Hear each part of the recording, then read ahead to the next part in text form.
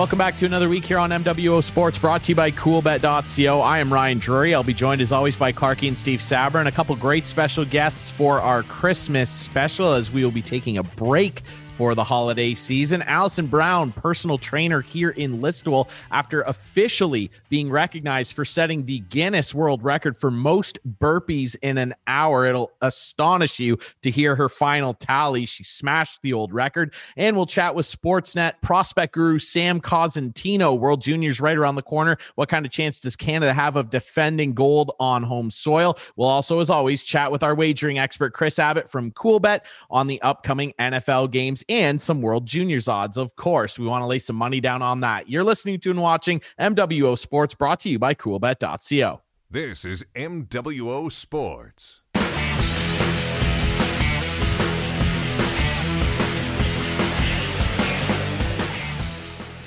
Welcome back to another week here on MWO Sports. Ryan Drury, joined as always by Clarky and Steve Saber, in our final show before the Christmas holiday break. And we're very pleased to be joined by another great special guest, personal trainer right here in Listowel, Ontario. Allison Brown joins us. Allison, how are you?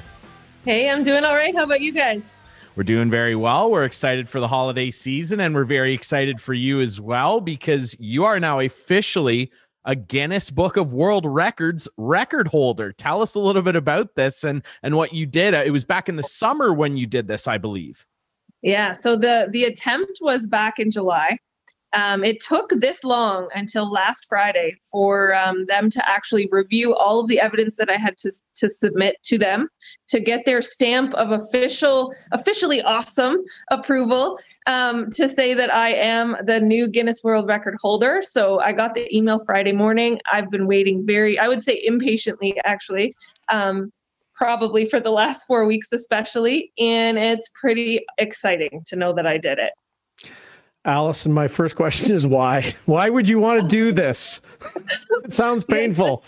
That is a very legit question. I don't think it's the most popular Guinness World Record attempt. I feel like most people would avoid the burpee, obviously. I did it for a lot of different reasons. I'm one of the rare breed that I do love the burpee. I love everything about what it does for the body. It works every single muscle. It works your mind, because it sucks so much that you mentally have to be strong to get back up every single time. I like the overall umbrella of the metaphor of getting back up, even though it's hard. So I know you can call me strange. Some people say crazy, but I actually loved the challenge of having to see how many can I actually get done in a full hour. Allison, another point I read in an interview that it was something that you were able to show your children focus and, being able to do something, an accomplishment that you can prepare for and execute. Yeah. So I have 3 boys, ages 9, 7, and 4 right now. And I wanted them to see that we can do anything we set out to do if we work for it. That's kind of our family motto. Like, if you work for it, you can have it. So I took them on this journey very much with me. My oldest inspired the journey originally by bringing the Guinness book home. But I took them on this with me. They can do burpees probably better than I can.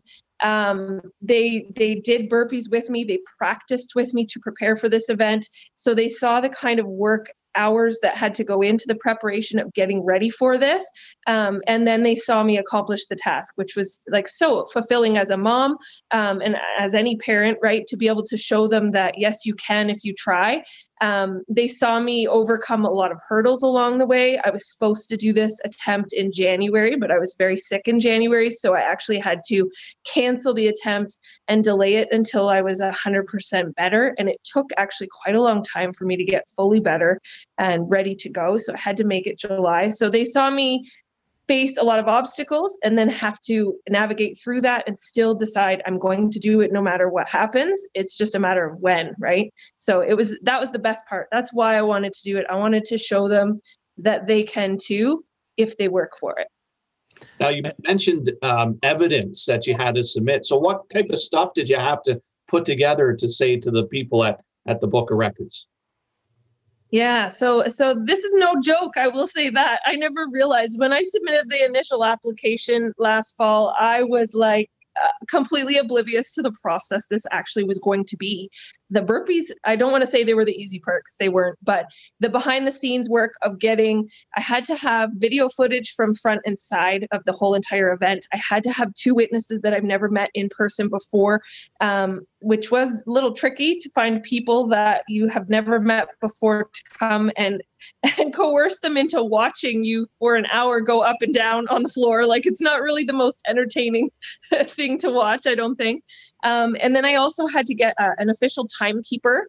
And I also had a pacer join me. My best friend, Leona Ottens, who's also a coach at New U, was literally, I think she probably did about 600 burpees herself in that time, just to bring me back to a quicker pace to be able to stay on the time that I needed to hit. So it took a lot of background stuff.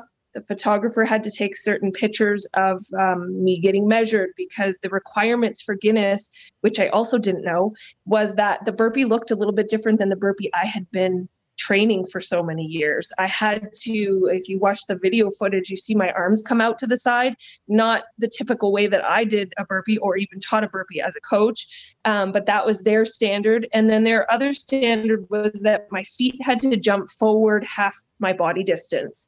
So I had to make sure that I hit that line every time, or it would be a no rep. And you sure don't want to, waste one repetition on a Guinness World Record attempt. So it was a lot of behind the scenes work. And then all of that evidence was submitted.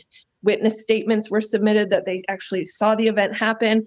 And then they reviewed literally every single part of that and then approved it afterwards. So there was a lot to it for sure.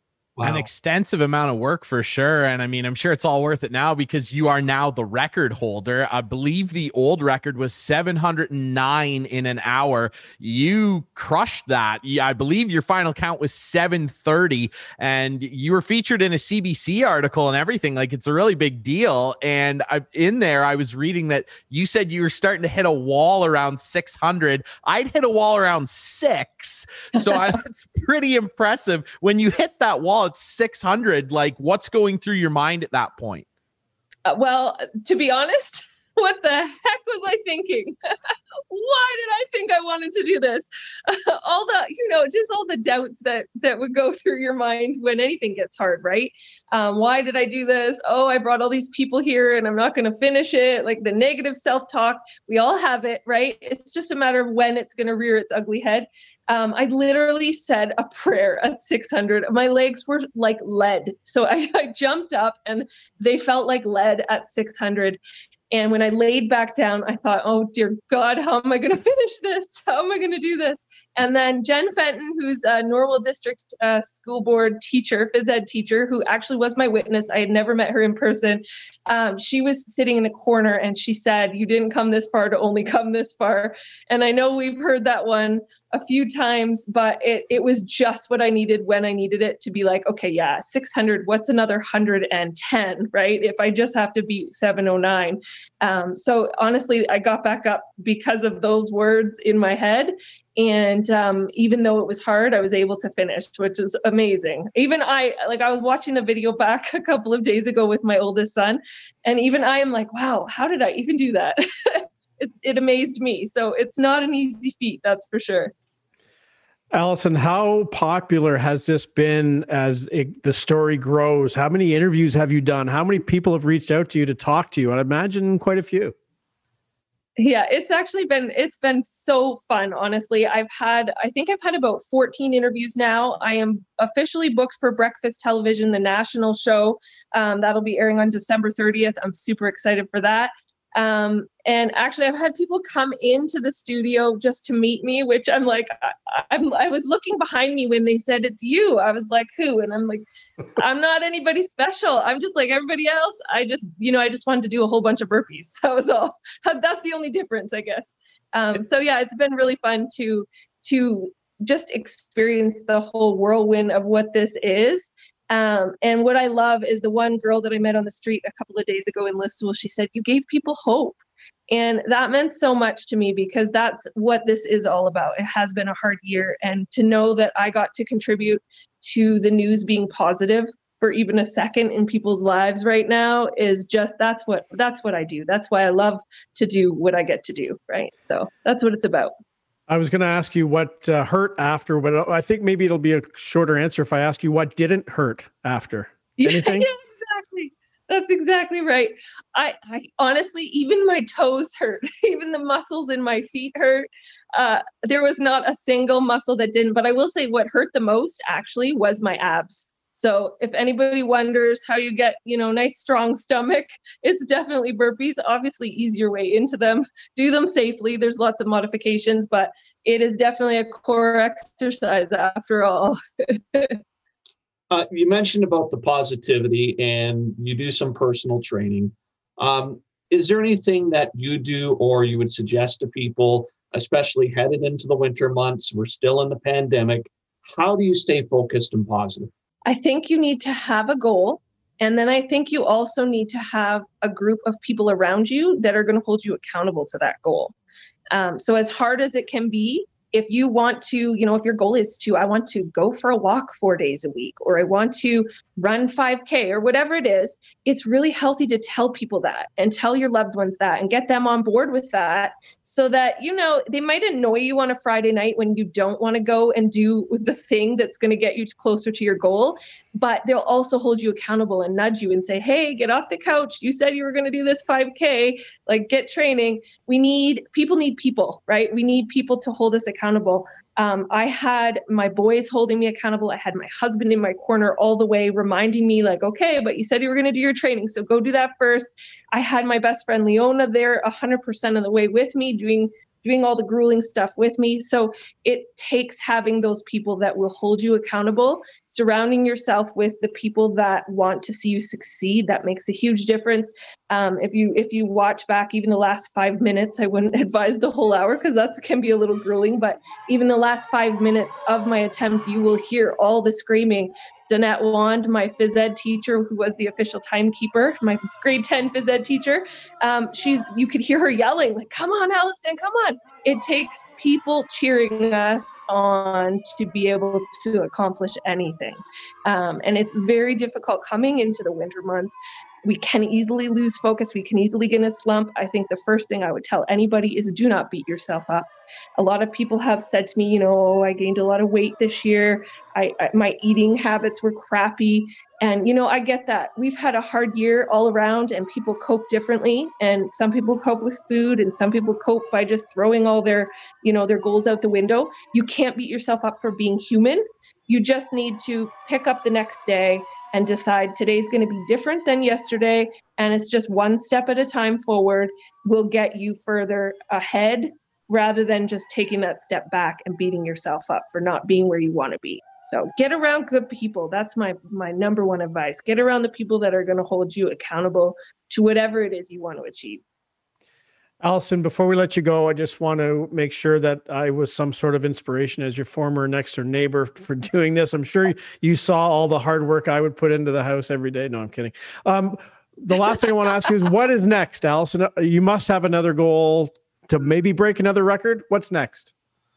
I definitely have another goal. I never thought I would say this, actually. I did a marathon before. I'm considering running another marathon. It might not be an official event as things are canceled, but I'm going to maybe clock out 42K and work up to that. So that's number one. And my original goal for this burpee challenge was 800 reps. So I am 2 years away from my 40th birthday, and I might set out to tackle this one more time and hit that 800 rep goal for the big 4-0. So those are just a couple of the goals. Steve, we should look into how long, the squash marathon, maybe how long we could play squash together and set a record.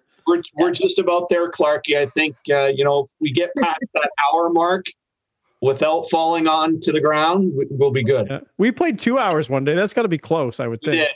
Yeah. We did. Anyway, thanks, you should Allison. Google it because you just never know, right? Yeah, I'd be afraid so to much find for out. I having me, think I'd be guys. afraid to find out. Yeah, I'll file the paperwork for you boys for sure. Well, Allison, this is extremely inspiring, like Steve said, and like that woman said to you. Yeah, I think you've definitely given a lot of people around the community hope, and really people around the country that read this story. I mean, it's really inspiring stuff. Congratulations on being a Guinness World Record holder and for having a record that's actually pretty cool. I mean, you know, there's the guy in there with the longest fingernails and stuff. At least you put like some work into your record. Before we let you go, like Clarky said, I'm sure a lot of people are going to be inspired to be getting fit and will want to be coming to you for advice. I know you're down at New U Studio. How can people get in touch with you guys and get involved?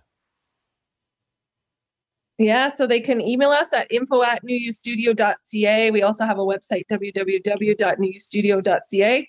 Would love to help you in any way that we can, for sure. Thank you so much for having me, guys. Appreciate Absolutely. It was a great pleasure. Hope to run into you in town at some point and get some burpee tips from you. You are the one to go to for it. So congratulations, Allison. We really appreciate this. Thank you. Thank you so much, guys. All right, we'll take a quick break here. When we come back, we will chat with Sportsnet's prospect guru, Sam Cosentino. World Juniors just around the corner. What kind of chances do Canada have of defending gold here on home soil? You're listening to and watching MWO Sports, brought to you by CoolBet.co. This is MWO Sports.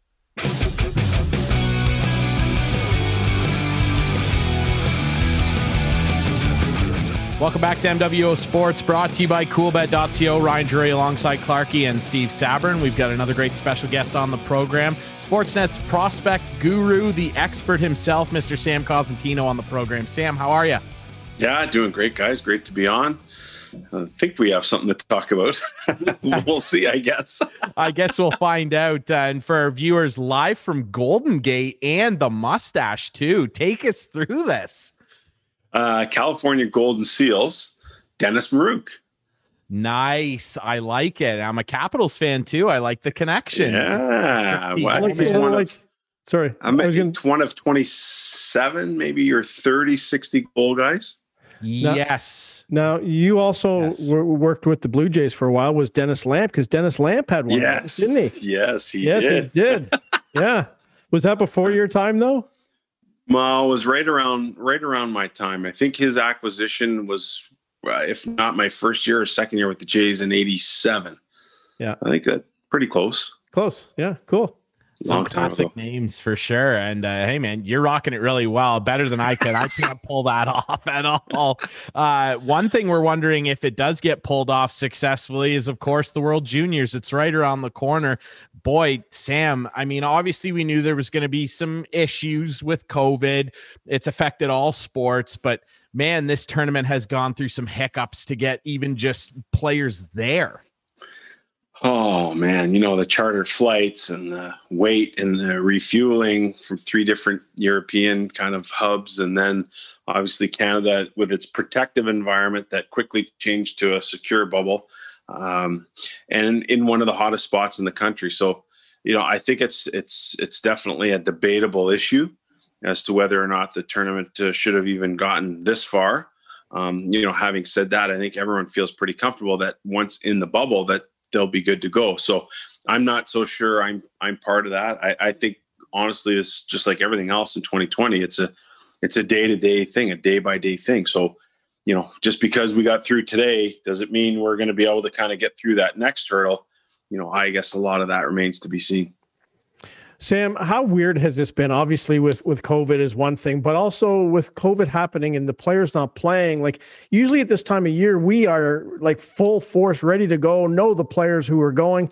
I couldn't tell you more than 3 guys right now. How weird has that part of it been for you? Yeah, I mean, I'm lucky because I have such a great history, and most of these guys I've watched play for 2 and some of them 3 years. So I'm lucky in that regard that I was pretty familiar with who was going and how it sorted out. But you're right, we would have had some games on Sportsnet already that would have showed you our Canada-Russia series. So you would have been familiar with a good portion of the Russian players, and you would have been familiar with all but the 3 NCAA players would have played in that Canada-Russia series, plus a couple of regular season games in which these players may have appeared. That opportunity never presented itself. I mean, the Quebec League kind of got off to a good start. The Maritimes were rocking and rolling. They got slowed down. the Quebec teams got slowed down right away. They went into a bubble to try and play catch up, and it's all quite a mess right now, just like everything else. But it's odd to see, like, you haven't been able to see anything live, and I'm getting sick of video. I can't imagine what NHL scouts are going through.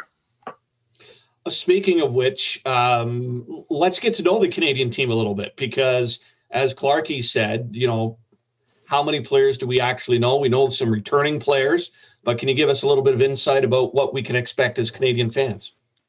Yeah, for sure. A really deep team. So I think starting from the coaching staff, Mitch Love comes back from last year. Andre Tournier moves from the assistant job to the head job. The addition of Michael Dick, I think, is really key. Jason LaBarbera comes back as the goalie coach. The three goalies are somewhat of an unknown, although each of them has had their varied level of success. Taylor Gauthier is a right catch guy who came in relief for the Hlinka Gretzky tournament a couple of years ago to help Canada beat Sweden for the gold medal there. Dylan Garand is a guy who through injury really became a key part of getting Kamloops into the playoffs going back a couple of years ago as a 16-year-old and helped them get through a pretty tough stretch just to get into the playoffs. And then you got Devin Levi, who's a tier 2 guy, who was absolutely brilliant for Canada East at the World Junior A Challenge, named tournament MVP. When I look at the back end, anchored by the 2 returnees, you got Bowen Byram, a Colorado pick, you got Jamie Drysdale, an Anaheim pick. Those guys will eat likely between 25 and 30 minutes a game and likely play as a pair with Byron on the left and Drysdale on the right. And then you've got some variants there. You got Thomas Harley's a big rushing defenseman, played with Dallas in the bubble. Then you got Justin Barron, a guy who's come into his own, got through some blood clot issues with Halifax. Caden Gooley, first-round pick of Montreal. And, you can go on and on. And you look at their forward group, I think every one of them is a first-rounder. So of the group of 25, because the roster's been expanded, you're looking at 9 OHLers, or I think 9 WHLers, 8 OHLers, 4 Quebec League, 3 NCAA guys, 20 first-round picks in that group. It's a really, really deep group, no question. Sam, what European teams have been playing so far this year, and do you think that's going to be a huge advantage for them and those players who are playing for their countries? Yeah, I think it's an advantage. I mean, some of them have played in their respective leagues, and a lot of them in the pro leagues, whether it be in the Liga in Finland, the Czech Extra Liga, so on and so forth. So some games have been played. The Russians have been playing the Karjala Cup. I know some players participated in that event as well. But it's not like they've played, 30 or 40 games, which you might have played to this point. You had some experience in the Quebec Major Junior Hockey League. A couple of the NCAA guys, I believe, have gotten into games already. But it's going to be an advantage. Players take that off season, or in this case, the pandemic season, to train and to work out. And so you want to be able to apply all of those things that you worked on during the time off. And those who've been able to apply that in a game situation have a much better leg up on the group that has just been playing inter-squad or hasn't played nearly as many games. Sam, obviously a decent returning player contingent here for Canada this year. Obviously up front, great to have Quentin Byfield come back, Dylan Cousins, Connor McMichael, and Dawson Mercer, who can all put the puck in the net and play good, solid two-way games. Obviously, you mentioned Bowen Byram and Jamie Drysdale, so they've got 2 pillars on defense. Goaltending-wise, though, it's going to be an interesting look. It always is. Canada, over the last number of years, have, outside of Carter Hart, probably have had, an up-and-down goaltending situation at times. Tell us a bit about the goaltenders that are going to be involved with this team and who is likely, in your mind, to seize the job. Yeah, so I think this situation is really interesting to me because you have 3 different guys, 3 different personalities, 3 different styles. And I'll start with Taylor Gauthier. Is a right catch guy, super athletic guy, really competitive, has struggled at times with his confidence throughout the years playing in Prince George. You have Dylan Garand, who's more reserved, a little bit more introverted. He's very technical. He's efficient. He's more of the classic goaltender, I guess you'd say. Clarkie, I know you like that one. And then you got Devin Levi, who's like that battler. He'll just do whatever he has to do to stop the puck. And it might not always look pretty. It might not always be the orthodox way in which you're supposed to play the position, but very effective at it. I mean, this guy's had crazy numbers going back to Lac St. Louis in his minor hockey days, into Carleton Place last year, won the CCHL Goalie of the Year. And then, of course, the World Junior A Challenge we talked about. He's now at Northeastern, yet has not played a game there. So when I look at the three personalities, you got Levi, who's kind of in your face and really has a confidence about him and has a bit of a chip on his shoulder because he's a smaller guy who's been told he can't do it. Drafted 5th from the bottom last year by Florida, 212th overall. And then you've got Gauthier, who went through the disappointment of not being drafted. And then you have Garand, who was drafted in the 4th round by the Rangers this year. So really, they're kind of all over the map. This competition absolutely fascinates me. And I think Gauthier will probably be given the most opportunity or the most leash because he's the oldest of the group. But I do think Devin Levi at some point will have a say in things for Canada. Looking at you mentioned the players training, working out. I'm curious to see what the conditioning is going to be like, because you can do as many workouts as you want, but until you get into a game situation, and this is a compressed tournament as well, a lot of ice in a short amount of time, what's the conditioning going to be like? So I think it was going to be pretty good until the 14-day quarantine. And it probably would have been okay if it wasn't for the most recent quarantine that they're in. The problem you have, Steve, when you come back now from this and you're getting into some pre-tournament games is you have to know how to balance the pedals.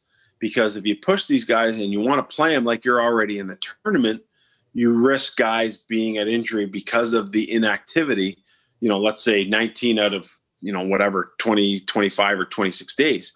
By the same token, you want your guys up to game speed. Now, the one advantage Canada does have is I do believe that the 3 preliminary games that they start the tournament with will provide a level of competition that will allow them to play everybody and ease themselves into the tournament. Where it's going to start to get difficult is on New Year's Eve against Finland, and that's the game that will likely decide the top position in the pool. So it should have some meaning and some importance to it. What is the interesting part about all this is that, Canada is going to get Sweden and Russia in the pre-tournament games, which doesn't usually happen, but it will give them a sense of what type of conditioning they're going to need to have because those teams will have played a little bit more recently than most of the Canadians.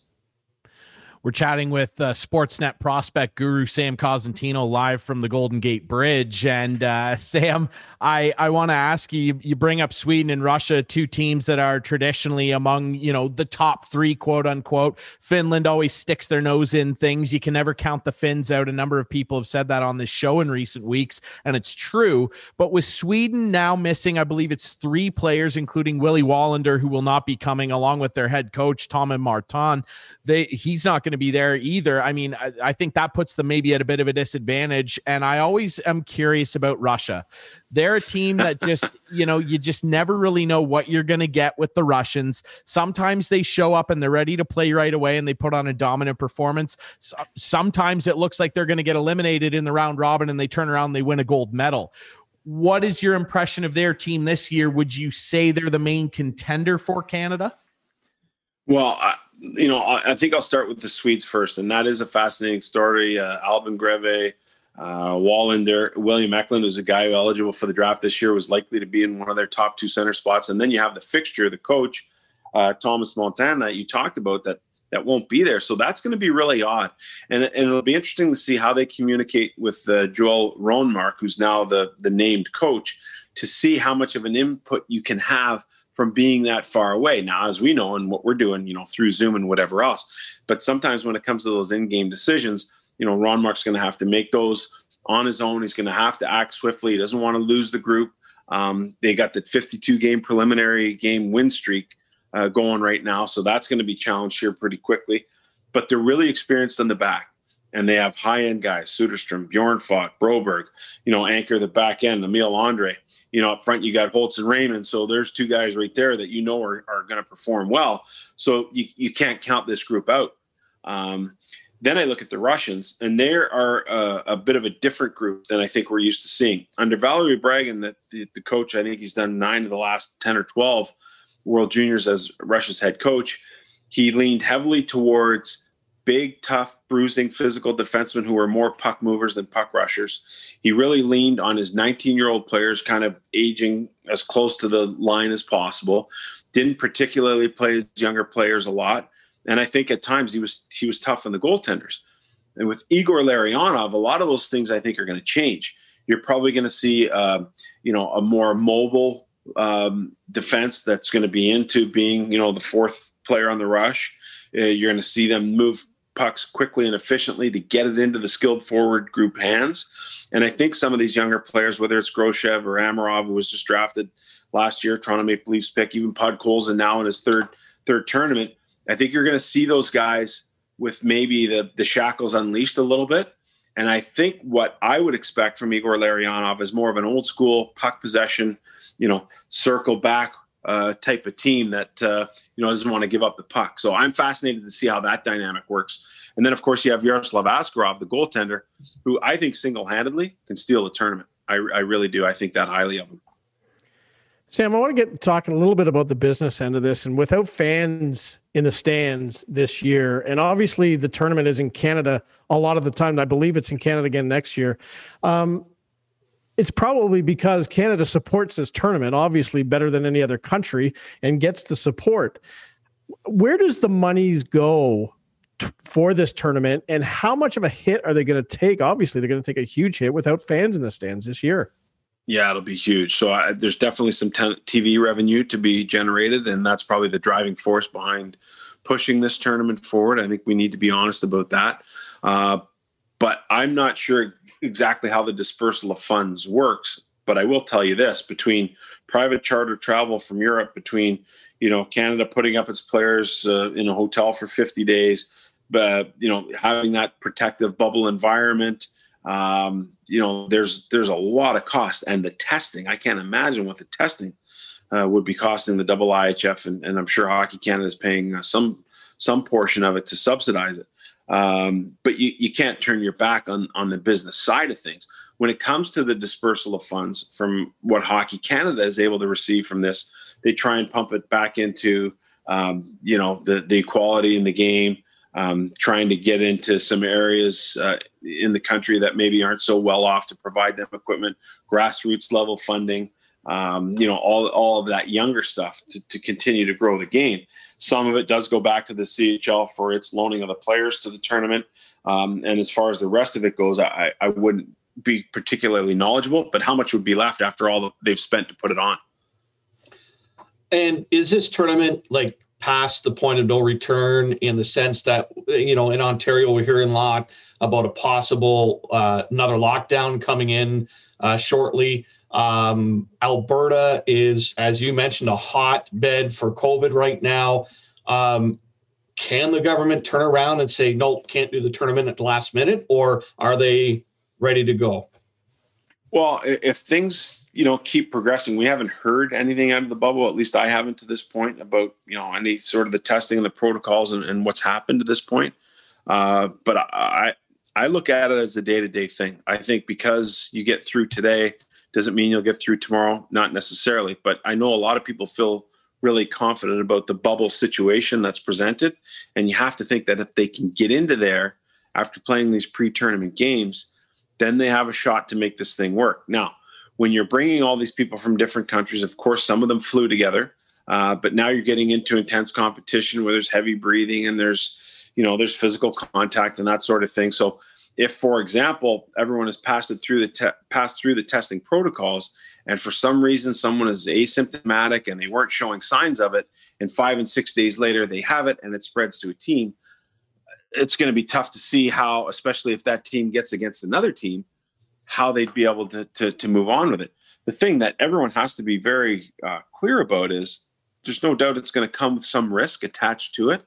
And then if you're a native Albertan, that might be an interesting pill for you to have to swallow, that if you can't get into a hospital bed because someone from another country who's participating in the tournament, a staff or a player, has that bed, you wouldn't feel all that great about the tournament being played. So I know they've done as much as they possibly could to mitigate, someone coming over. We've saw players and coaches obviously that were eliminated before even getting on the plane, but I don't know if they're out of the woods quite yet. Final one here for you, Sam. I mean, the World Juniors, despite having challenges this year, it's still going to be a fun watch. We hope it's all safe and that everybody is healthy. You've been covering the tournament and covering prospects for an awful long time. What are some of your favorites, or do you have a standout favorite memory from the tournament that every time this calendar time rolls around, you think of immediately? Yeah, I think a lot about Thomas Chabot a couple of years ago on that, that gold medal team for Canada. It was, at the Air Canada Centre and the Montreal split. I think about 2009, the performance by both John Tavares and Jordan Eberle, the cardiac kids, if you will. You can't help but reminisce about the 2005 team with Bergeron and Crosby and Getzlaf, and just how hard, heavy, and physical they played. Dion Phaneuf was a big part of that team. So those would be some of the things that I think about and harken back to as ones that jump out in my mind. Yeah, Canada's produced a lot of fun memories at this tournament. Sam Cosentino of Sportsnet, he is the prospect guru. You can follow him on social media and pay attention to all of the great analysis he does. We're looking forward to a great World Junior tournament. We really appreciate you doing this, Sam. Thanks so much. Yeah, thanks, Ryan. Thanks, Steve. Clarky, always good to see you, pal. Thanks to our buddy Sam Cosentino from Sportsnet for joining us to preview the World Junior Tournament. We'll be right back with our wagering expert, Chris Abbott from Coolbet. You're listening to and watching MWO Sports, brought to you by coolbet.co. This is MWO Sports.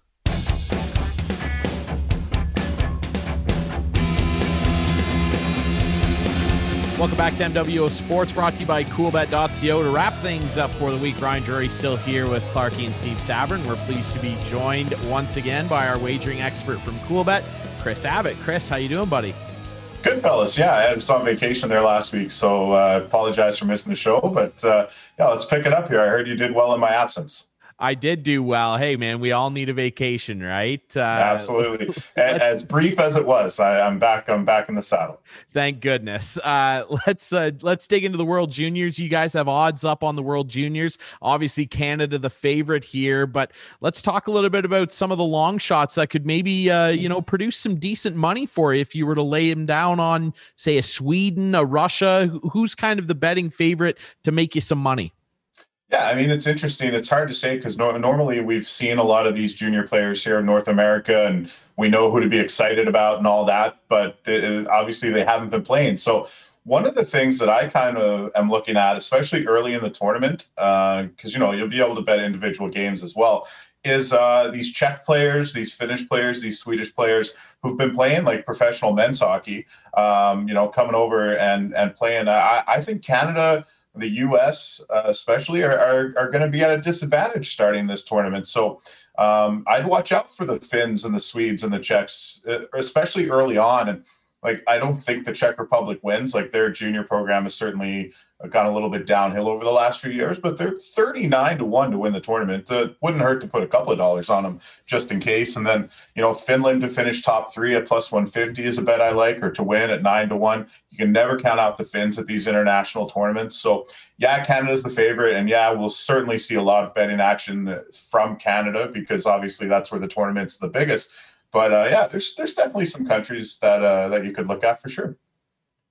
What are some of the things that you can put money on, Chris? Like periods, shots on net, pucks flipped, hitting cameras. That one won't happen. Yeah, we're gonna just pretend that never happened and take the gold medal. It's right now you can bet on the 2 groups and the overall top 3 finish and where teams will finish head to head in the tournament. So. For example, if you think Sweden is going to finish higher than Finland or Finland is going to finish higher than Sweden, you can bet on that. There's some options there. And then when we get into the games, you'll be able to, bet on winner, loser, the total goals. I'm presuming we're going to have period by period betting, shots on goal props and things like that. I can't totally confirm that, but if I think back to last year, I know we had a really, really good offer and some good live betting options as well, where if a team is down after the first, say, like I'm talking about, Canada starts the tournament slow and maybe they get down to, I don't even know who's in their group. Let's say they're playing Switzerland early. I don't know their schedule. I should. And they're down a couple of goals and they're going to come back. So you bet it and you'll get a better number. Yeah, it's going to be interesting. I'll tell you this much. If you've watched the World Juniors the last number of years, hammer Sweden in the round robin. They never lose in the round robin. I believe they've won 42 straight round robin games. I don't care who they're playing. Hammer Sweden, even without their 4 missing players and their head coach, who is not here because of COVID. Still hammer the Swedes, and hammer Connor McMichael to lead the tournament in goals. My boy from the London Knights, future Washington Capital, he's going to lead the tournament in goals. I'm calling it at 9 total. Let's talk a little bit. We will have, sorry, Ryan, we will have top scorer odds as well a little later on. So yes, the Hamilton Bulldogs draft pick, Connor McMichael, will potentially be up there, up top. I think McMichael might lead in goals. I don't know about total points. Maybe hammer Quentin Byfield, good Canadian boy up in Sudbury there. All right, let's talk about the NFL this week. We're getting down to crunch time. Playoff battles are alive and well. Let's talk a little bit about Tom Brady and the Tampa Bay Buccaneers. They're playing Atlanta this week. I mean, they are holding on for dear life at this point, and Brady really needs a win. The whole narrative of him leaving Bill Belichick and the safety of New England. I mean, it looked good early in the season. It hasn't looked good lately. Can they get by the Falcons and solidify a potential spot in the playoffs? Well, it's interesting you're leading off with this one, because this is the one game that I've got no interest in betting on this week, because two teams that like I said to somebody earlier today, this game could be 13-10 final, or it could be 54-51. And I don't know what it's going to be, probably somewhere in the middle, right? But Matt Ryan has not looked great. Julio Jones has been injured. There's some value maybe on Calvin Ridley, Russell Gage prop bets. And the Bucs, you just don't know who's going to show up each week. And if they're able to scheme up a plan that makes Tom throw the ball downfield like we've seen, 6 points is a lot for Tampa to cover on the road, I think.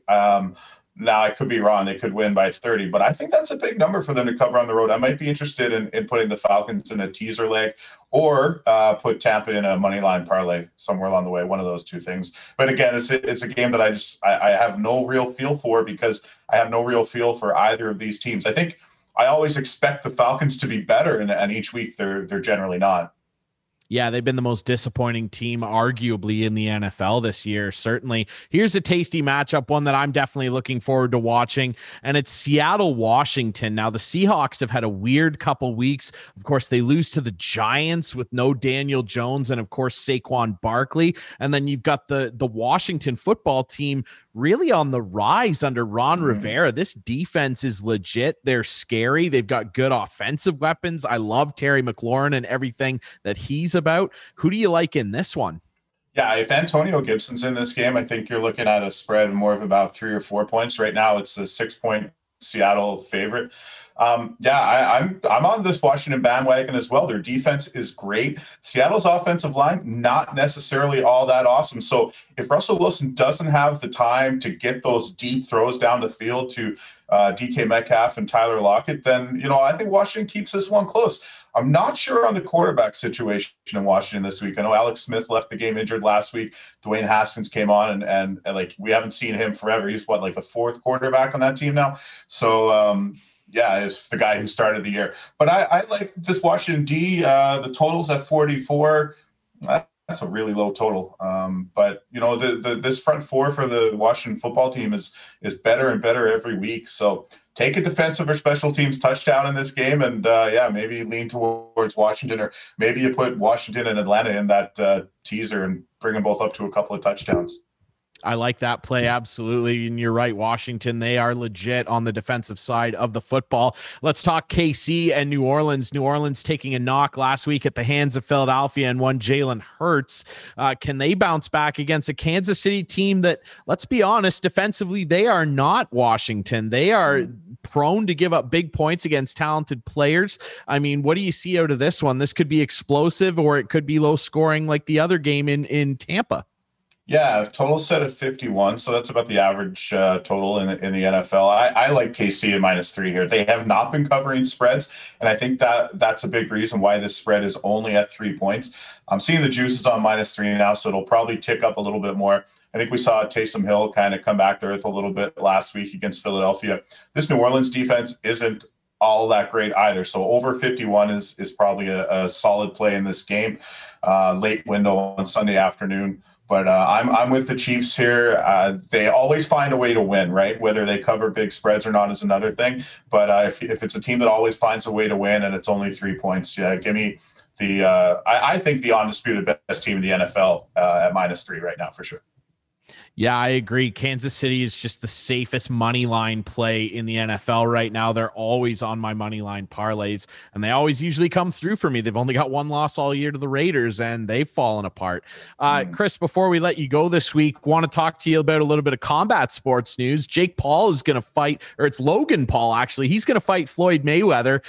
Is this something that you guys anticipate you'll see some action on? I mean, is this fight even worth betting on?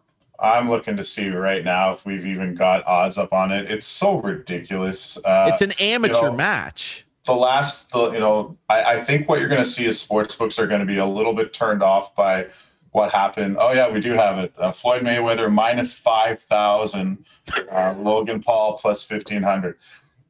People are really turned off by what happened in the Tyson fight there a couple weeks ago, an exhibition that ended in a draw. Like, people aren't going to tie their money up in this. I mean, the odds are there. I'm sure we'll take bets on Logan Paul because people want to take that shot. And I mean, who knows, right? You can't. How do I say this diplomatically? I want to be diplomatic.